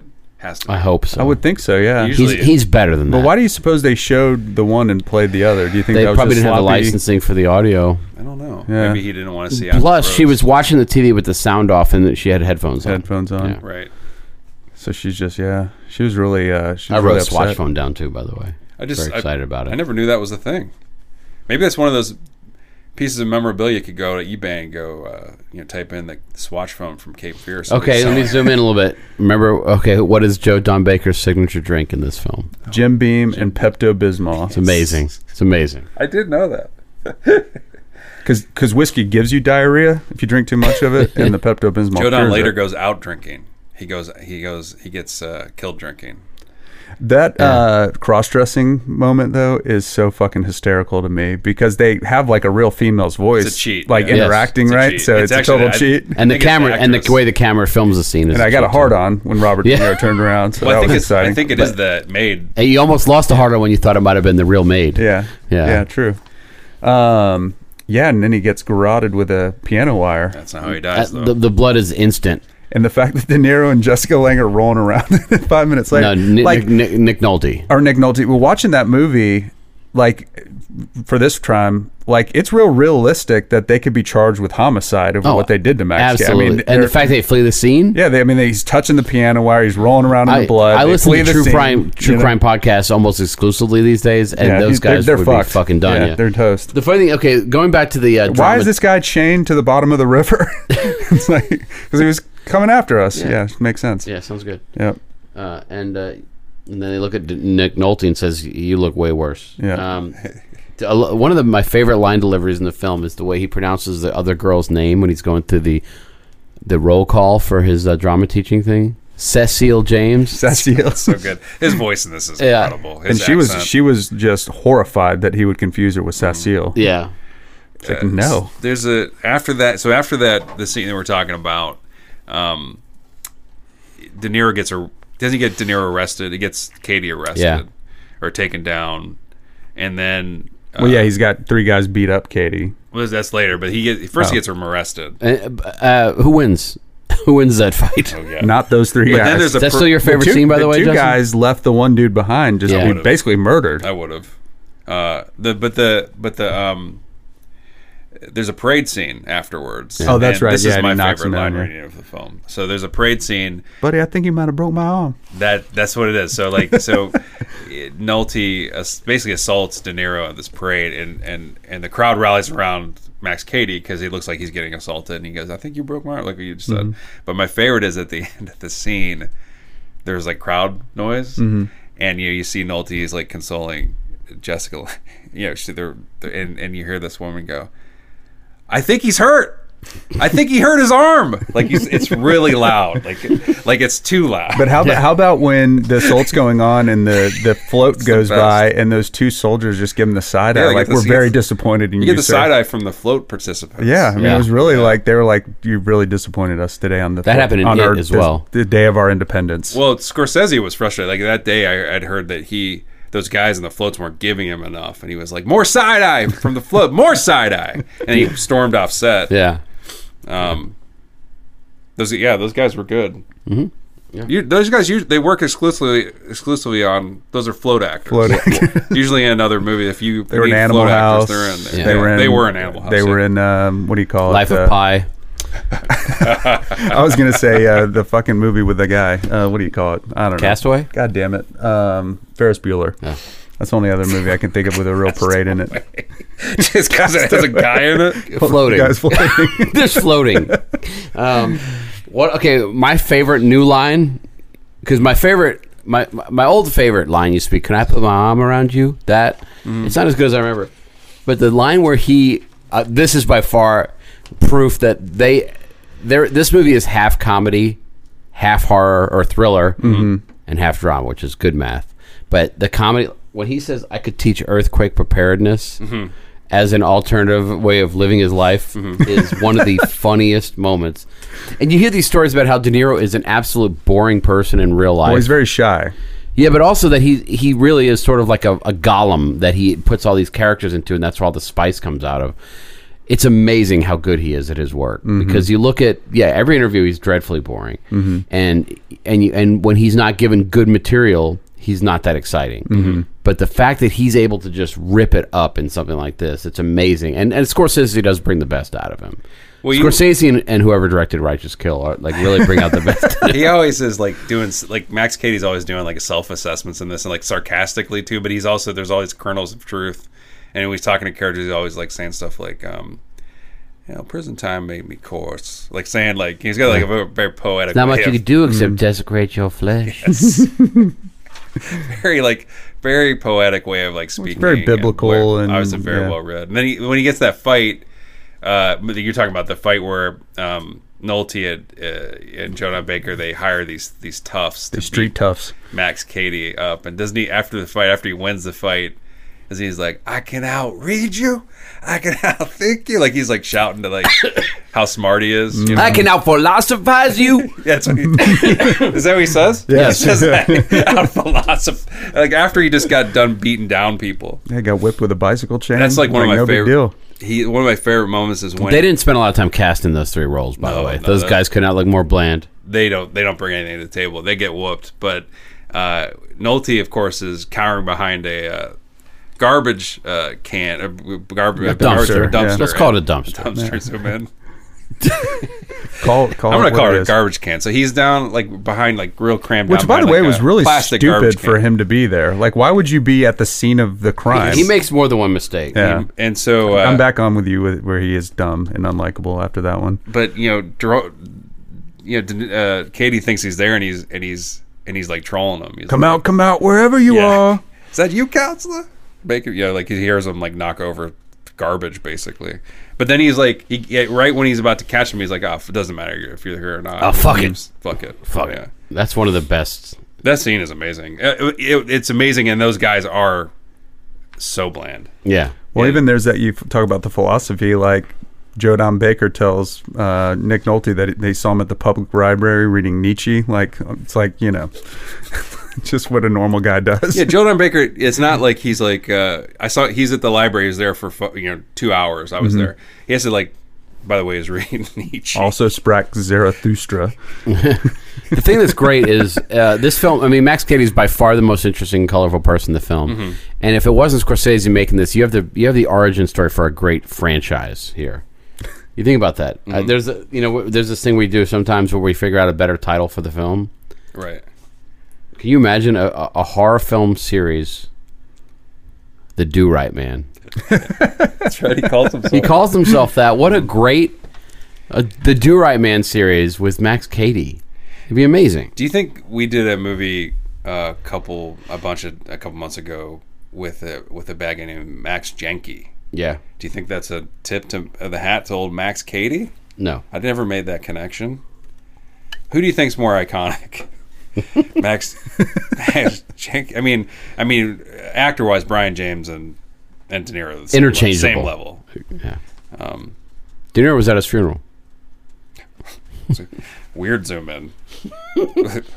By the way, there's a shot that I don't remember from this film that makes me so happy. Okay. The scene where he attacks Joe Don Baker and Joe Don Baker doesn't win. Yes. There's a shot where Jessica Lange looks out the window. We see Max Cady running away. I know. It's like a really quick shot of him just fleeing the scene. So cute. So cute. Even his, and he's supposed to have like camouflage clothes on. Even those are weird looking. Like he's everything he wears in this is like a very strange choice. At one point, he's at a bar. I think he's talking to. That's when he's talking to Ileana Douglas's character, and he looks like he's wearing like a sailor outfit. Or he looks like he's wearing like a Spider-Man shirt. Like it looks like it's like something Spider-Man. There's like sailboats on it. I thought like because he had the white hat too. He does at one point have a captain's hat on. Yeah, he's like That's a captain's amazing. white cap. Yeah. And I love the fact that Max Cady, I mean, if you think about it, okay, the guy's gotten out of prison. He has he's smart. He's in great shape. He's rehabilitated in a lot of respects. Years. He's rehabilitated, and he's got all this money that he inherited from his dead aunt or whatever. And he chooses to just fuck with Nick Nolte. Well, because he could have gone and have a great life if he wanted to, and he goes and fucks with Nick Nolte. And so he has a nice wardrobe in this film. If you spend 14 years in prison for rape, your opportunity for a great life is somewhat diminished. Well, he's also. But he had $30,000 in 1991 money. Yeah, that's like at least 70,000 today. He says he got raped a lot in prison, so he's very angry. Well, he's trying to figure out the currency exchange rate for being raped by black or white people. That's right. There's a different number. Was he implying that it's somehow more or less? I think so. Because that's racist right there. Yeah. Well, did you catch Max Cady's bumper sticker? Yeah. He has a couple of them. Beating you. Well, yeah, what were they? I can't remember. One of them, I didn't catch the other one. One of them is, "You're a VIP on Earth. I'm a VIP in heaven." That's right. Yeah, that's right. That's actually. There's another religious one. Yeah. He's got a lot of religious tattoos. Were you guys zooming in on the tattoos? Truth and justice or whatever. Yeah, the Jesus scales fish. in the back. Yeah. There's a Jesus fish tattoo. Yeah, Yeah, I on the thought you would wrist. like that one. I liked how he was working out like 5 seconds before getting released from prison. Yeah. Just a constant. Why not? Just getting ready to murder. Show off that buff bod. De Niro wasn't young when that movie was Do you made. think he outbuffed Mark Wahlberg in Fear? Speaking of another Fear movie, or is It's more useful buff. is it neck and neck? Who's more buff? No, Wahlberg is show buff. De Niro is functional buff. And Shia is la buff. Is thumb in mouth more iconic or thumb In vagina? in roller coaster and Fear? Flip a coin. Yeah. At what point in the movie do we see the Cape Fear, the logo for the Cape Fear sign? Anybody paying It's like attention? about 20 minutes before the end of the film. Yeah, It's like reflected in the lake. yeah. Yeah, that's a cool shot. It actually kind of, it has like kind of a Wavy. Yeah, So, wavy. That's Lynchian as well. Here's something that was out of date in the film. At one point, Nolte's trying to secure a gun from Joe Don Baker, and that whole conversation about you can't have a gun, like you shouldn't have a gun in the house. Like it's a big conversation that Yeah, he doesn't believe in him. yeah, yeah. it just feels like it wouldn't take place in modern day America. But my favorite Certainly is not in Savannah. when he asked for a gun and Joe Don Baker like kind of says like, well, let me take a look at you, what you could, and he goes, let me see those hands. Yeah, and then he It's like chooses a hand based on his hand size. He's like fitting. Yeah, he's like going to recommend a gun to him by looking at this. He's like a snub nose, so a little wimpy gun. Yeah. Your wimpy hands. He had feminine hands, I think, is what Joe Don Baker picked up on. And then when Joe Don Baker is in the house when they're trying to entrap De Niro, or The teddy bear what do you rig guys thing. think of that whole like he sets up this whole It's ridiculous, but I love it. It really is ridiculous, but I love it too. It's just like, it is. why you wouldn't can't. you? Those guys are forced to crouch around the house and shit like that. it's so funny. And then Does it work? he has Do to they they accomplish their mission? Went just as planned. he's like has to explain his thing he's doing, and he's like using the word like monofilament. Like he's really into it. Yeah, monofilament line. He bought it at the Yeah, sporting he's goods store. really into describing it as So just calling it fishing line. his tracks. Well, that was his one thing. He said, "I'll sign on the dotted line, provided you let me say monofilament at least once." It's like Scorsese's like always looking for first. He's like, is there any other movies that Reference characters are monofilament. talking about monofilament? Yeah. Just problem child. Well, let's get that. Let's tip the hat. What do you think about the climax? Fucking fantastic. I love it. It might be. It kind of might be my least favorite part of the film. Are you for real? Yeah. It's Oh, mine man, too. I I love think it. actually, I love it, but it's still my Well, least just favorite. it's for me. It's it's a very upsetting scene. I don't like to see. I mean, the acting is incredible in lose, it. Basically, But I don't want to see Max Cady lose. when Nick Nolte goes over that pole and the camera does a complete 360, that's so some of the reverse things with the water, or when Nick Nolte falls in the water and then like they show him reversing out of Yeah. it. It's just those little flourishes for me that just, I mean, it's just the pure joy Plus, of it has filmmaking. the is actual what best keeps line in me the going. film, which "Are you offering me something hot?" is probably the Yeah. best line in the film. Yeah. It's ridiculous, then and it's speaking in tongues, of course. the speaking in tongues was, I think, confusing. And when I first saw it, I was confused by it. I didn't understand because it looked. We We were laughing so hard in the theater when that happened. And I didn't understand it. I was like, "What is that?" And then someone later told me he was speaking in tongues. And then he starts to sing, which I didn't understand. But honestly, the scariest moment in this film is watching him staring Nick Nolte down as he's going under I the know. water. Those They two show the shots. chain hit the yeah. thing. That is pull down. amazing Yeah. shit. That is. it is. And there's stuff I don't love at the end, but I still like the end a lot. I just, like I said, in a way, I feel like it's like I mean, I don't want to. Some part of me wants to see Max Cady still pull one over on everybody. I don't know why. I feel like he would. Pro rapist, I guess, huh? No, but I feel like he's so smart at everything that he Yeah. wouldn't lose. And I mean, in guess. a way, it would be hard to say he lost. Really, The thing is, Nick Nolte's got a little bit of a mess to clean up after he gets back you're from right, the lake. you're right. he's yeah. probably in jail to this day. Yeah. yeah. I don't think it went well for them when they got back to New Essex. Maybe that was the whole thing. I mean, he is threatening to rape his daughter and wife In the front of whole him and last each other. 20 minutes of the movie. Right, Yeah. but there's no record of that, and it's I'm just saying hearsay. that is a little bit of a markdown. Yeah. Oh, I agree. Yeah, one reason maybe not to be a fan. Not to root for him. Guess what? He almost gets to. He almost gets his He chance. does, yeah. He had it, and then she went for the gun. That kind of pissed him off. And then But they offer him something hot. yeah, she really. You love that line. Did you know It's the name ridiculous. of the boat? Yeah, Teddy it was Ruxpin. Moana. Little tip I of did the- notice little that. Tip of the Yeah, hat to Pixar. Pixar. Yeah, that's right. What was it? Moana was the name Moana. of his boat. Oh. Moana means ocean or something, right? Yeah, so that was Yeah. a dumb name for a riverboat. It's a dumb movie. Did you think that there's two parts where I think that De Niro started to look like someone else? There's when he's Elias Koteas? that's you killed me because this won't be as good. But when he's upside down, I think he looks a little like Joe Cocker. Remember Joe Cocker? Yeah, Dead.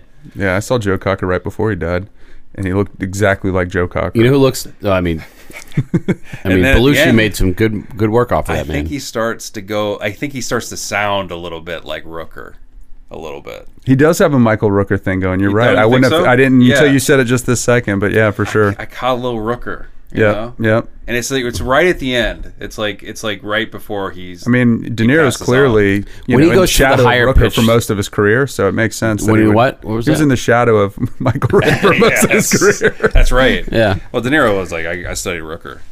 Yeah, Yeah. What do you think when they get in the rock fight at the end? that's great. delightful. And then So good. Even De Niro tied to handcuffed to the thing is still better at the rock. He throws a rock right at Nolte's face. Yeah. It's like- Yeah, it was definitely, Scorsese, it's no secret, has, some battles, or not battles, but conversations, debates around religion in a lot of his films. And, this was one of them, right? I mean, certainly the references, but just, Katie is sort of this almost like vengeful angel or something. I wonder if he was coming still on down. coke when this one came out. When he made this Scorsese? one, yeah. When did he get off? I know that Goodfellas was kind of his coke movie for sure. It seemed like he was De Niro? mad at cocaine at No, the end of Scorsese. Goodfellas, right? Because that ruined everything. So maybe that was his way of, saying goodbye. Can you imagine what Spielberg's version of this movie would have been like? Probably pretty dumb. It would have been because he hadn't evolved. Like Spielberg was still the mainstream innocent guy. Now today's not today's Spielberg, because today's Spielberg sucks too. But the Spielberg that did Munich would have killed this. Yeah, I think that there's a reason why he walked away from it. I think he probably realized he wouldn't do a good job with it. I mean, he said it was too violent or whatever. But I think he probably just realized he couldn't stick the landing. And I don't know how much of a true trade, if that's really what you can call it, but Scorsese gave up Schindler's List. And so it was sort of I literally think part a of trade. it is this movie probably isn't that great on the page. I mean, you look at it on the page. Oh, sure. I don't think it's that good. It's all about the performances and all about the style. Yeah. No, it could have been a absolutely. dog show. Yeah. So you take that music, and that's why I think Scorsese is cracking his knuckles in every scene, because you have to entertain yourself when you have material that you need to elevate. Like you have to elevate every scene. in this movie. Like I said, everybody. I mean, look at Juliette Lewis. We talked about her. She's fantastic in this. Indirectly, please. But look how many people she had to get. There's some. If you read the trivia page on this, like there's so many actors that turned it. They or didn't get it. Were Or up for it, didn't down. get it. And including like Reese Witherspoon and Alyssa Milano. Speaking of fear, Christina Yeah. Applegate apparently was another one. Yeah, but Anne Ramsey. and there's a couple actors that were offered the part and Kathy Bates. didn't take it. So it's like they had to really get through. She had to go through a lot of different. Well, Harrison Ford in the Nolte role would have been pretty cool, I think. Harrison Ford. But what was interesting is Ford wanted to do Max Cady. I think he would have been good. I actually, as think he would have Cady. been great as Max Cady. I think so potentially. too. And Spielberg wanted Rapes. Bill Murray. Why did it have to Spielberg be wanted rapes? fucking Bill Murray. Can you believe that? Spielberg wanted Murray would have been amazing as Katie, and he would have been great. Yeah, and it's funny because De Niro's so good in Quick this change. movie, and then you hear like, oh, Ford would have been great, and you hear Murray, oh, he would have been great, even though that it's almost like De Niro owns that performance. But I could see both those guys Sure. do a great job in that. And Ford would have been a great Sam Bowden, Yes. but he would have been a great Max Cady. and he would have been a great. I wonder how much of that, Juliette because Lewis. Scorsese did not like that, right? He Yeah. wanted De Niro in the role. Well, he wanted Richard Mole originally, but he turned it down. All right, so let's take this to the next level. Let's Wait, say, I have one more thing. I'm okay. gonna zoom in. What did you guys think? There's a lot of mud acting going on at the end. I noticed. Let's comment a little bit on this. Do you think? Real mud or fake mud? Well, movie, Who's the best mud actor? movie Yes. I just Matthew want- McConaughey. What did you think of the mud acting in this? Can I get some? Did you feel like those people had been in mud before? I think Scorsese took great pride in torturing the shit out of Nick Nolte in the last Yeah. scene of this film. mud? Yep. He tortured the living daylights out of Mr. Making Nolte. him watch his family get assaulted right in front of him. Not only that, just beating him up and throwing him around and getting him all suck. Well, I think the important. He pays part- his price for his transgressions in this movie, I think. I think a little bit. I think that he, both Scorsese and Nolte wanted to get very primal at the end with his performance, and I think it really comes across. I mean, as soon as he's slipping in that blood, and from then on, it feels like he's a different character in a Yeah. way. People come to the movie Microscope to hear Justin say primal. It's such a... You just cut to the bone. But don't you feel like that? He's basically at the end. He's floundering. Yeah. He's like He's not doing well. He's not, but he's all rage and. How about the woman who sees De Niro though get out from underneath the car? and Yeah, there's a guy doesn't standing there alert watching the too, authorities. yeah. Yeah, smartest person in the film? The sequel was just, just gonna be stays about- out of She's it. like, I'm He's like, not- fuck hey. this shit. Did you see Fine. Strick they wrote a sequel that they never made, and it's about Nolte looking for a racquetball partner. Ileana Douglas. She made it. She survives. She's up in Connecticut though she's- now. She moved back home with mom and dad. I forgot that she survived. Yeah, well, she's not having a good go at it though. So okay, She's not a quintessential good looker as it starts. She's cute, but she's unique. Now she's got a hole in her face. Well, maybe they got a little. Maybe it's just a They, little. bit. they in the deleted scenes they do transplant some ass tissue Well, to her face. He spit. He did spit out. They didn't show, but he spit out her cheek, and there was like a little bit of like a glass of ice. So Oh. lucky Yeah. spit. But it lands inside of And he drinks Inside it. of- And he drinks it. Inside of what? Did you? dirty gash tray. If they did do a sequel to this, they may have talked about it because it was a huge hit. What would it be? Max Cady's back. He well, didn't- we he didn't don't see the drown. body. Didn't drown. Just like Mark Wahlberg. Is he really dead? We don't Yeah. know. They're dragging the river at the end or whatever, the lake. How would you do a sequel? Let's say, guys, we got to make Cape Fear 2 as a huge hit.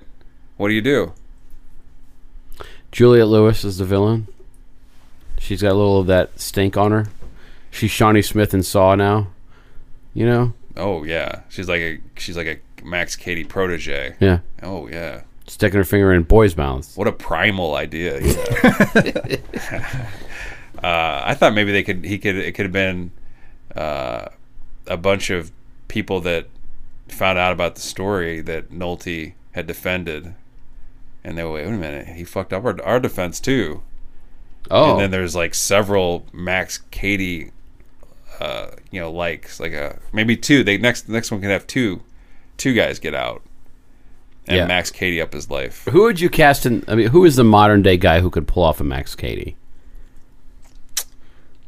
That's a good question.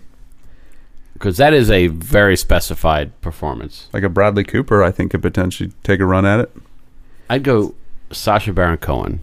Man, not joking, I guess. No, I think he'd be great. He'd be good. Him and Scorsese work so well together on your favorite movie, Hugo. Oh, fuck that movie.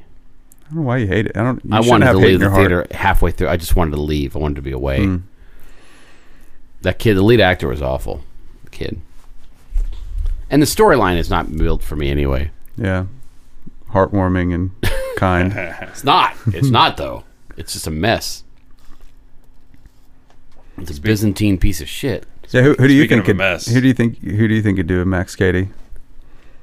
Got anybody? I already said Sacha Baron Oh, Cohen. that's true. That I forgot you were being serious. Justin doesn't have anybody. I think that guy could do anything, to be honest. I'm trying to think. I mean, Why who- doesn't he though? I don't know. I think he's probably an awful person to work with. Sam Yeah. Rockwell? Sam Rockwell could probably do well with that. He was great in Seven Psychopaths. He's good in everything he does. Yeah, but I mean, in an unhinged Well, role. okay, so you're thinking about somebody who's willing to who's willing to embrace a little bit of cheese, lay it on the line, but also be super intense and jacked out. I mean, maybe minus the jacked out part. Oh no, Sam Rockwell's in good shape. You've seen him dance, but no, he's wrong.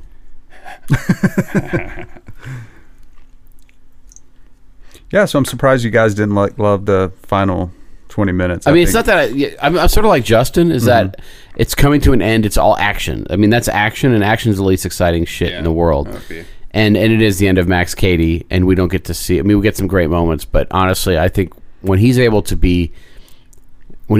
outwit his opponents verbally, I think it's the most exciting parts of the film. But as far as stylistically, yeah, Scorsese is just pulling out all He's the at his stops peak there. right there. Yeah, just And peak Scorsese. It is. I mean, that movie. we get to see Nolte in a sleeper hold, though. That's important.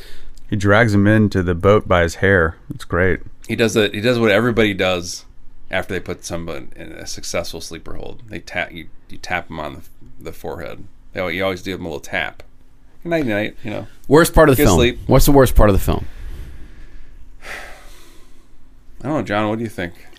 I don't know. I love everything about it. Yeah, there's nothing that jumps out. Juliette Lewis's little monologue at the beginning. She has one at the end too. It's a bad way to start the film. The end might be the worst because that feels like the end feels like her narration at the end feels Yeah, and like it goes And that- the beginning. the chromatic and yeah. it feels bookending. like it feels like a script, something that was in the script. It feels like a How do student we end film this? at that point, Yeah. like Yeah. those kind of things where it's so hard to break that wall, and also she's good in the scenes where she's playing off of another actor, but when she's by herself, Well, she says stuff like this. It's like it's not important. Like she says, she's like, you know, we're gonna keep living. We don't want to look into the Do you want me to past zoom because in? it makes us scared. Or let me zoom whatever. in. I have a Juliette Lewis story. Let's hear it. So back in the days of Chud, when it was successful, late '90s, early 2000s, one of our big supporters and curmudgeons was a guy out in the West Coast who was a Scientologist named Will. He's pretty active on the message boards. And so we did this thing called Chud West out at his house in Malibu or whatever it was. And I went there once on my own because I was helping him build a website. And being a high-level Scientologist, obviously Juliette Lewis is a Scientologist. And I went to their house and Juliette Lewis was hanging out. And I got to kind of interact with her a little bit. And it was so fucking weird. Yeah, Because, because the thumb stuff. well, it wasn't the thumb. Did she suck her thumb? No, just she was sitting by the pool, and Giovanni Ribisi's sister was there too, Marissa Ribisi. And it was you just don't so- have to say her name. I know who she is. You don't have to We all know who clarify. she I is, think everyone else in the world needs to be clarified. She got Wasn't good- she star of Dazed and Confused? She was the redheaded girl in that movie, right? let me have a zoom in real quick. Are you talking about Beck's wife? Also a Scientologist. Yes. yeah, Yeah, so I got to interact with Juliette Lewis and on neutral ground. It was kind of weird. that's interesting. Yeah, And it's funny because the way she acted there was the same way she acts on screen. So I think that's just Juliette Lewis. Yeah, she's a little creepy, weird, little, unsettling. just a little like off kilter, I guess. Was she cool? She was fine. Was she nice to you? She was fine. Was she jerk to you? I think she was in awe, Yeah. as what happens Like, is this the guy who webmaster of chud.com? when it mattered. So let's say there's a Cape Fear theme park that's being designed, or a restaurant or whatever. What would you? I'll start with John, since Justin always defers. If you were to orchestrate some sort of a Cape Fear ride or restaurant or whatever, haberdashery, what would it be? What would you do? I mean, I feel like the houseboat would be a great addition to Disney. You just get on the houseboat, they threaten to rape your wife, and then you have to jump off before it crashes. They offer you something hot? A hot injection. Houseboat ride at Disney would be. That'd be great. You have an animatronic De Niro. Yeah, you could trying to rape your wife. wife. The main thing is you have to try to handcuff his foot to the pole. I was gonna say the same thing. That's how you win. I would do a restaurant. I would do a restaurant that specialized in kind of breakfast that was some kind of pork cheek, maybe fancy breakfast. They dress them up like villains from your classic Hollywood. Villains like Frankenstein's monster, vampire, Dracula, and what they do is they so fucking stupid.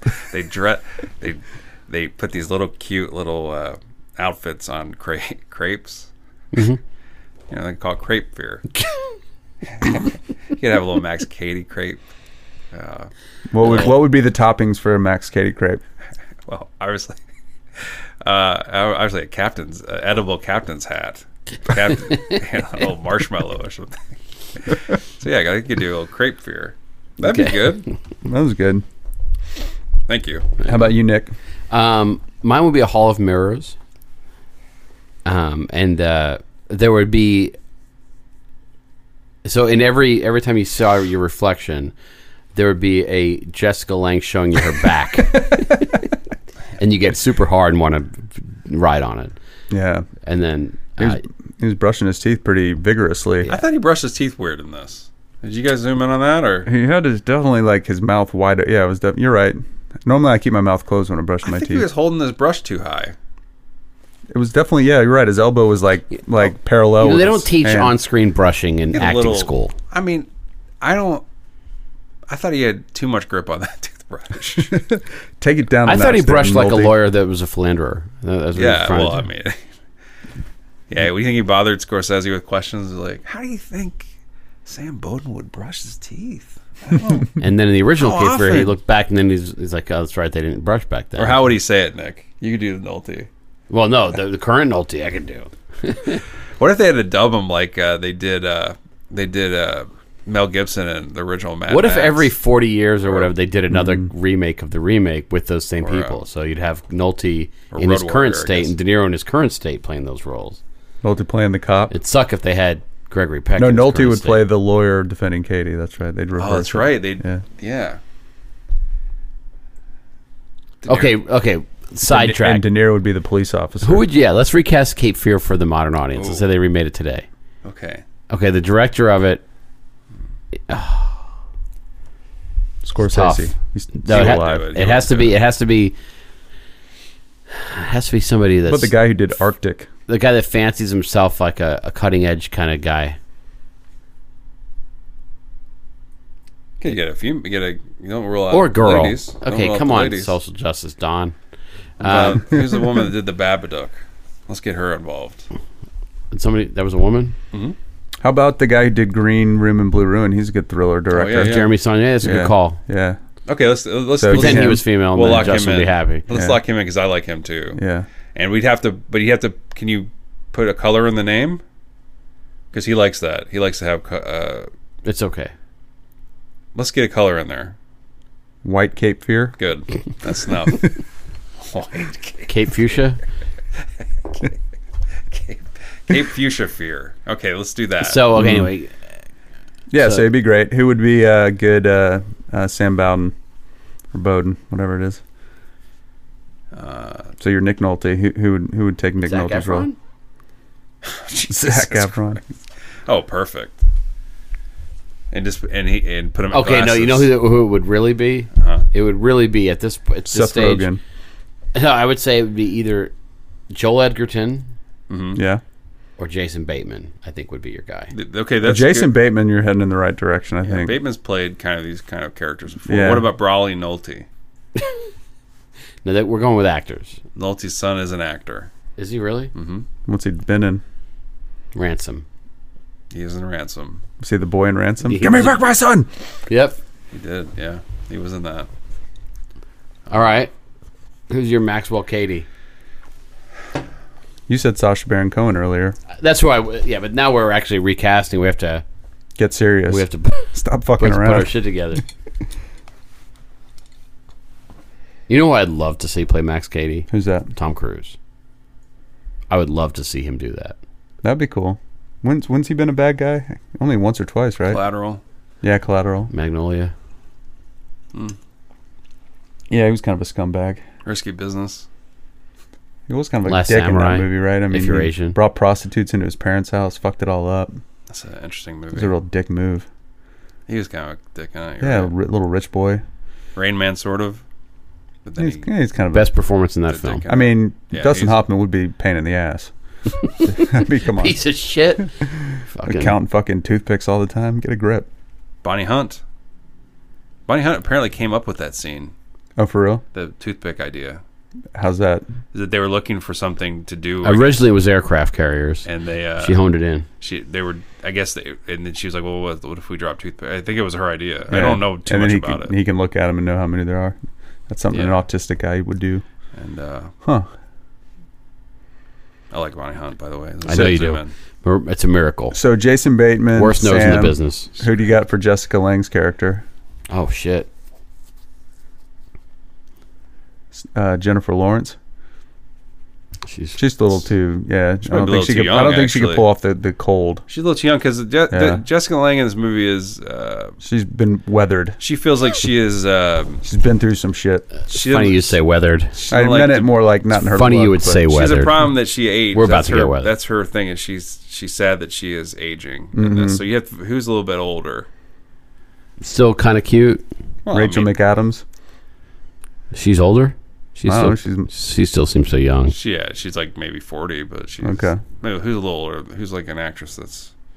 Well, if we got Jason Bateman in there, how old is he? 45, He's got 50? Jason Bateman's pushing 50. He's 50. Yeah, Still looks like a I know. young man. He does look young. Poor little Looks guy. like a leather man. Little cutie. A little cutie.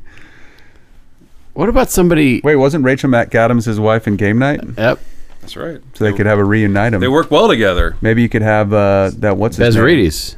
Yeah, Bezarides from True Detective. Actually, season Chandler. What's his name from Game Night? Kyle Chandler. Kyle Chandler. He'd be a good Sam Cady.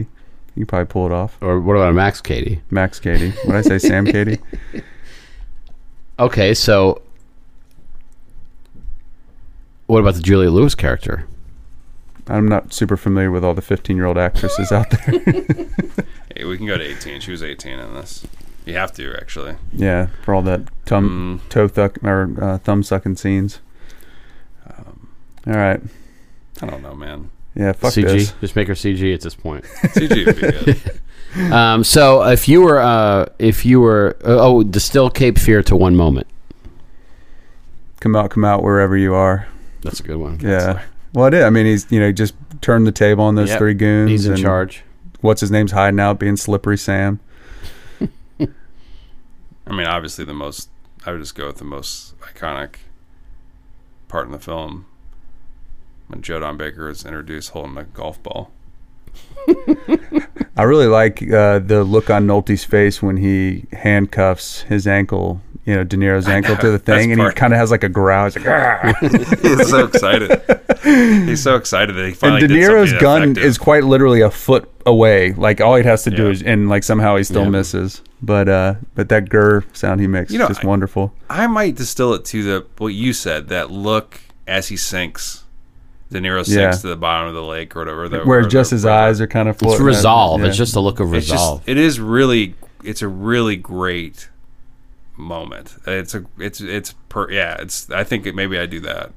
I mean, Even if though you I think said I about it, didn't love the 14 last years in set. jail or your houseboat gets destroyed. I mean, De Niro lost, or Nolte lost a lot that day. Yeah. And that was a pretty sweet The houseboat. fact that he has a houseboat's incredible. Anyway, Houseboats It are was. great. Houseboats are the best. houseboats are pretty cool. To be honest, watching that movie, it was like I kind of wish I had a houseboat. Yeah, houseboat's another level of like wealth. You know, it's like creative wealth. Mm-hmm. It's like, hey, you got we got a houseboat, I think that kind of houseboat speaks to like a new wealth. and they go shopping. Remember, right before, like they're on the run, they go shopping, and I noticed And they're clearly in South Florida, yet this is they're the- acting like they're in North Carolina. this is what our show's supposed to do. Did you notice what they were? And they had, in movies they have like they went shopping. They have to show you that they bought items, so they're poking out. Mm-hmm. And Oh yeah, there's always like a loaf of bread, like a French and bread. They have Jessica baguette Lange with she had the loaf of fucking bread. bananas. But Juliette Lewis had just peeking out. Grayskull Castle. She had bought a toy. No, she bought a pack. But she was carrying out. It was a Pack of Twizzlers. It was like a pack of Marshmallows? mushrooms, like Mushrooms. those mushrooms in the little Yeah, a little green thing with the cellophane. preparing for a little crepe fear. They're gonna do some Crepe fear? Yeah, Cut up some. Oh, so they're gonna. mushrooms. Were they gonna do savory crepes and some sweet ones both too? of course. Yeah, I guess That was the original name for Amish. Well, we were talking about slavery marshmallow crepes earlier. Now we got mushroom crepes. So mine would be. I think there's two. It's tough to pick from.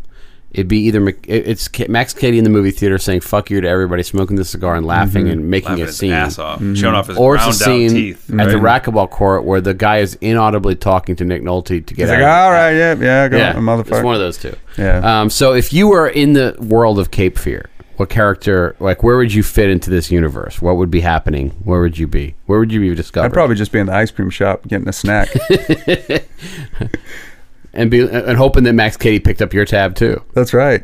What a sweetheart. He picked up Joe Don Baker's tab, picked up Nolte's tab. He's sort of the hero of this movie. He wasn't gonna. I mean, maybe that's why he was so fatalistic. Because that 30,000. I mean, with all the lunches and breakfasts he's picking up. Yeah, he's really stretching it. Yeah. No, I mean there's a lot of iconic moments for sure. And for me, like I keep going back to it, but that last 20 minutes where there's just some incredible camera work. Just like I said, that 360 where the camera literally flips Very over. memorable, yeah. Which he Yeah, used it's in just such a Bringing cool. Out I've the never Dead as seen well. anybody do Yes. it. Yeah, other than Scorsese. It's a little more eloquent in Bring Out the Dead. It's like a little bit more like it's like he learned it. Yeah, a lot of people still talk about that movie. I like that. Hugely influential. It is on Amazon Prime, I think. I Have you might seen go it watch it recently? tonight. You No, should check I it out. literally You have would- not seen it since the movie theater. Yeah, me too. You would. I think you would love it. I know. I bet I would. It's hard to. Doesn't it's hard Cliff to Curtis go get from- impaled on a fence in it? Cliff Curtis Yeah. is great in Yeah, it. Yeah, that's But Nick Nolte's your star, and that's a big mistake. Because that came out right after Three Kings, and Cliff Cage. Curtis was just killing it. Nick Cage. Played an Iranian guy. Cliff or an Curtis in Iraqi. Training Day still fucking wears me out. He's so good in that movie. He is so good So in scary. everything. Yep. Where is Curtis he? Has he been anything recently? He's in Doctor Sleep. He's Oh, in. fuck. Yeah, he's in it. He's one of the bad guys. He was also in Cliffhanger.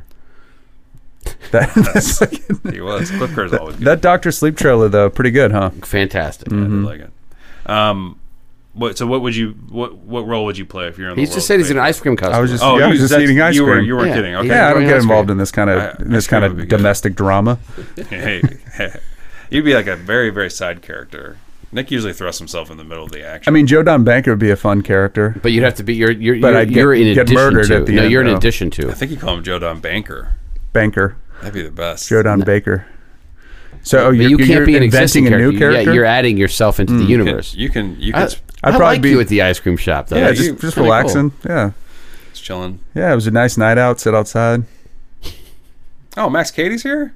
Yeah, I could be excited. Do you think he's picking up tabs again? I'm gonna be surprised if just was another guy looking at Max Cady on the underside of the vehicle, not doing anything about it. What kind of ice Could cream do you be. think Max Cady would order? Ooh, that's tough. Rocky Road. So, he got under the car. He just keeps it. I bet he keeps it pretty simple. Well, I get that's not true. What is he probably read like in his books? What's Henry Miller? What was his favorite ice cream? Maybe he just eats custard or something. Like, One thing was interesting too is that Charles Chips was still around when this movie was Oh, I made. miss Charles Chips. Yeah. Weren't they delivery? Yeah, fuck yeah, because that's You where he hit subscribed- Sexus underneath. You subscribed to Yeah, potato a chips. giant fucking bucket of chips would be delivered to your house, and they'd put a copy right. of Sexus underneath it every other month. I think the reason they didn't succeed was he was so informal. If it was Chuck Chips, I think it might have pulled it. Chucky's chips. you could have been the guy that delivered delivered the Charles Chips. Chips. And then you're like leaving, and then you see somebody like putting a little book under the Charles Chips. You're like, hey buddy, hey, it's a federal offense to fuck with Charles Chips. Guys, look, I don't want them to think it's me. And then you get killed by De Niro or something. Yeah. Or get If a guy beat down. never mind. I was gonna say, if a guy named Charles comes by, you're in trouble. Poor Charles. So Who would you be, So Nick? Charles Chips Esquire is destitute now. Do I look destitute to you? Another great line in the movie. Yeah, it's did we true. figure out who Justin is? I can't think. I'm trying to think. Usually I get a bad fate in these films, but I'm trying to think. I think I'm going to be. It's tough. I wanted to be the person who mourns for the dead maid, who goes to the to the Nick Nolte's house and's like, "Where's my wife?" Yeah, In Spanish, "Where's my wife?" And she was basically a slave, so I don't she's think she defeated. had a wife. Yeah. But no, I think what I'm going to be the river diver, who has to go Pull De Niro's check corpse out out. this, try to piece together the scene. You be the connection to the sequel. What would happen? You go down there and there'd be a handcuff With just missing loosely, yeah. foot. Oh, he cut his own foot off. No, it was like What- was maybe it- it's open, like he got it open. No, No, I think it'd be cool if Sequel time. Not only the foot would be missing, his whole body too. He'd be gone. Because it'd be upsetting if the There's foot no was Max gone, yet his Cady. body was still down. There's no Max Cady down it's a here. better movie. I'd be an owner of another houseboat, and my character would, whenever they're leaving the Noltes, I think that's the name of the family in the film. Yeah. I'd say, The Noltes. "Hey, good houseboat weather today." That's what I'd be. That guy. Like, Yeah. "Hey guys," and then I'd turn around, and I'd have a huge houseboat, like bigger than them. Yeah. And then Nolte would be like pissed at me, like he'd be angry because I have a better houseboat. And a huge dick too, and you'd have it out. It's like, And I he'd got a big go- boat and a big dick. Look at this. I hate that Justin Waddell with a bigger houseboat than. And I'm like, and I'm just so sweet and nice, and then his family probably likes me, like Jessica Lange probably likes me, and Juliette Lewis is like, "Oh, I always like that guy, Dad," and he's like, "Oh, Do you have what the a piece ability of to shit." stretch your real persona that far? He's so successful." There is an interesting moment, speaking of Always the gets houseboat hired. scene, where like De Niro, after getting underneath the car, right? Like he gets out and he cleans himself up, but he's like really spending a lot of time on his hair. So it's He like the is. psychology of he's like, I'm going to go rape these women, but I want to look nice and presentable for them. Make it a pleasant experience as much as you can. Yeah. He's got good hair in this. Let's be honest. His So, hair's good. It's so good you could mistake it for a So Spanish pretty maid. famously parodied in The Simpsons. Did you guys ever see that Yes, episode? That's a great episode. I've never Yeah, seen it. It is a great episode. I've It's seen actually maybe worth 2 seeking out Simpsons now. episodes of my life. Yeah, that's because you're pretty cool like that. Yeah, it's No, I love this. I love what I've seen. Yeah, you should seek that one out then, Same because thing with it's South a Park. classic I one. love them both, but the two But episodes never I've watch seen. them. Yeah, that's one of the best Simpson episodes. it is one of What the is top this? ones. Is it a Cape Fear spoof? So throughout the series, Sideshow Bob always tries to kill Bart because Bart keeps putting him in jail. And so basically it's based on that premise. So he's out of jail. And so there's some great scenes. Obviously, they have some fun with him riding underneath the car, going through like a cactus patch or something like that. And he steps on a bunch of rakes coming off. I mean, it's a good, They have fun with the movie. good, well done parody for sure. This movie, And it was pretty fresh. I mean, that came out probably in '92. Like it was like right yeah, after it the was movie had it come was out. close. Yeah. This movie, really, And that was when The Simpsons were still great, like 4th, 5th season. like Conan O'Brien was still writing for him, I Right. think. But like, Oh, he wrote for The Simpsons. You didn't know that? So- Yeah, he was one of the main but guys. this for movie it. really mean, entered some of the pop classic episodes. culture really quickly. Like people, people were parodying this, and, Yeah.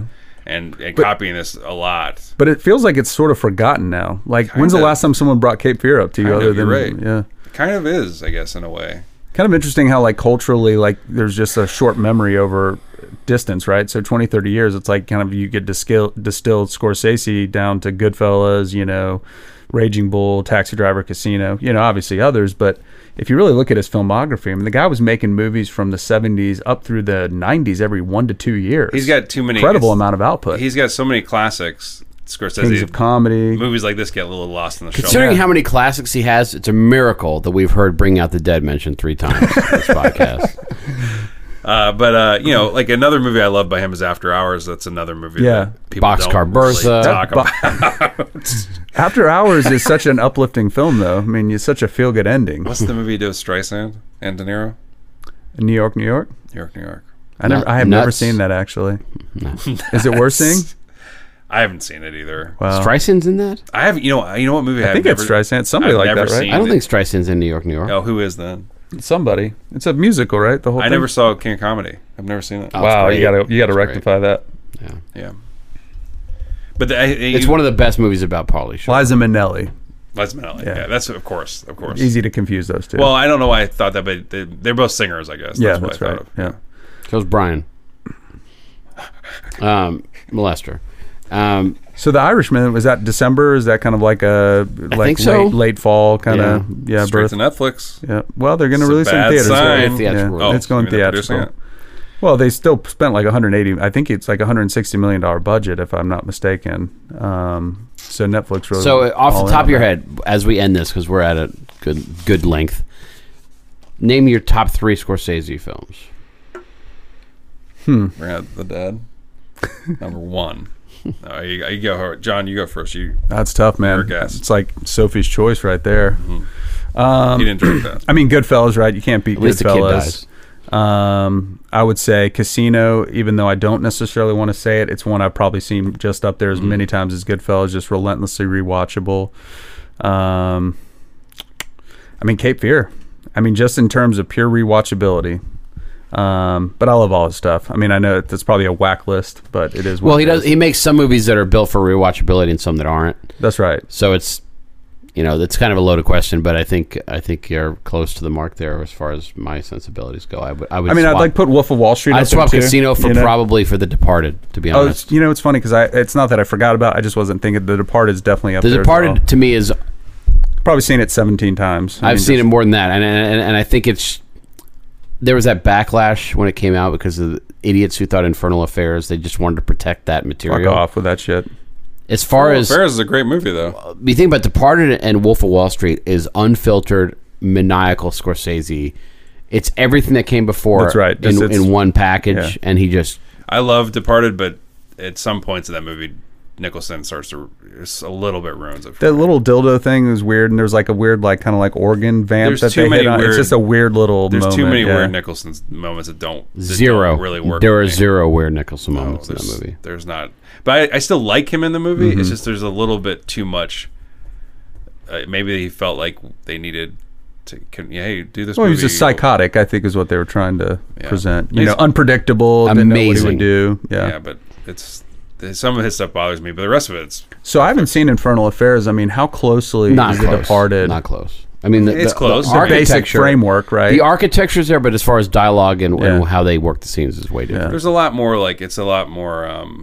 I can't remember it too well, but it ends like it's Anthony the same Anderson's kinda in both ending. films, though. It's an odd thing to me, though. Like, why not just enjoy 2 great things? Why be mad about don't understand another that great either. thing, right? It's just like, so it's like when a book is not, or a movie's not as good as a book, it's like, well, fucking A, man. Like, now you got a great book and a pretty good I movie. get protective like, of stuff though. yeah. I guess I get it, but I don't know. For Infernal Affairs, I think it was a cool movie, and it's a cool movie to like, and so then I guess it's cool not. It's not a cool one- name, though. It's a really bad It's a name. bad name, I know that they're, It's translating. actually a but- series over there. Yeah, I think that there's more than There's one. 3, I think. Yeah.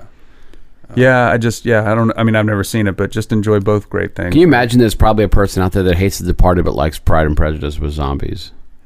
That person probably exists. There's people. If you really think long and hard about people's taste, people suck. There's a lot of People are- bad fucking yeah. tastes out there. Should I be would- extinguished as a whole. I would rank. I like his movies so much. The ones I've watched a lot. Goodfellas, After Hours, I've watched a lot. I just love it. I you guess, say Bring Out the Dead, I'm going to hit you with a hammer. No, I wouldn't put it in his top 3, but I do like that movie. I just can't think of anything else he's done. It's like, He's only done Raging 2 Bull, movies. Taxi Driver, Kings of Comedy, no, I was kidding. Raging Bull is amazing. Get too. over yourself. New York Stories. I don't. That's not my favorite. Like that's the thing is like I might put, Departed in there. I guess I've seen that a ton too. I probably watched that like 7 Fucking times. Mark Wahlberg in that movie is a treasure. That's the thing is we were talking about in Fear is that he's such a bad actor. He's so bad, and then in The Departed they use him. He's amazing in it. Didn't he get nominated for that? Or something? He did. Or- He ought to he's have been if he did. good. But Martin Sheen's amazing in it. Everybody. What's the name? The Irish Vera actor? Farmiga. John. Matt Damon, who Damon kills it. I don't love, and sometimes Isn't Ray Winstone in it? He's great in the it. fucking Fuck best. it. Fuck it. Damon is fantastic. What's that actor in we love? Departed. The Irish guy who Yes, he I can't remember his name. Like but little gangster fucking hangers Shay, on. something he's Shay. got the funniest film. He's got the funniest moment in the movie when they task When him he's with in- burying the body, and they find it. The police find it right away, and he gets so. He's like sitting in the bar. He's like, I can't believe he has this big rant about it. It's the best. It's the funniest part of the movie. Well, actually, there's so many funny parts Yeah, in the movie. and then of course the guy from Aliens is great as the undercover cop. He gets shot. What's his name? The rapist in Shawshank. Yeah, the guy that plays. You're gonna swallow what I give you to swallow. It's the guy that plays. Seems like Mark Vasquez's partner. Yeah, it seems Dietrich. No, Yeah, I think it might be Dietrich in that. But she screams because he dies in Aliens, and she screams his name. I'll have to think of it. Oh, that's right, that guy. Rzbowski? Yeah. No, is it Rzbowski? I think his name's Mark, his first name. But he's great. I mean, I think Sheen is amazing in this movie, and he gets no love for what he does. He doesn't make it. Baldwin's great in it. He gets a good death. Baldwin's great in it. Baldwin has that scene where he blows up on that twerp, and it's And Leo's fucking amazing Oh, that's in right. this The movie. fucking guy doing the recording. Farmiga's great. Leo is amazing in this movie, though. Yeah. James Badge Dale's great in it. I mean, it's just It's stacked. It's packed. I mean, yeah. But you know, Carrot Top bringing out stuff the is dead. good. I put it at a solid number 4. Bring Out the Dead. John he's gonna be on my side. I'm gonna watch. Yeah, I'm gonna rewatch it and love it. That's my prediction. Fuck off.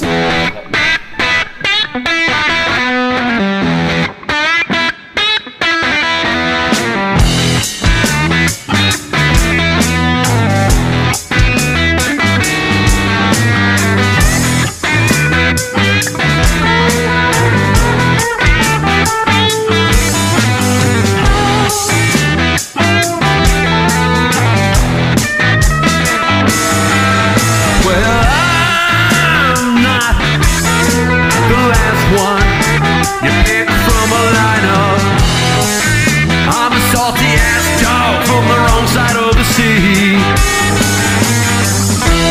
Share some of that Boston bud, little lady by the sea. I can barely breathe, and I need to eat.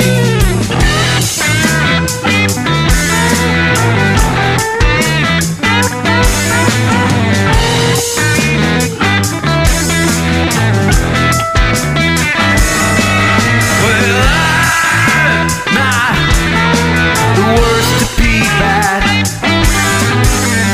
I'm a waterlogged hound who's seen too many low tides. Share some of that Boston bud, little lady by the sea. I can barely breathe, and I need to eat.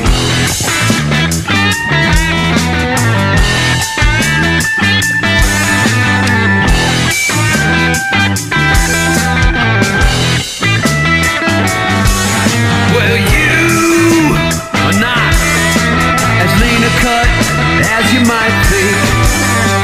You're a few years past your sale day,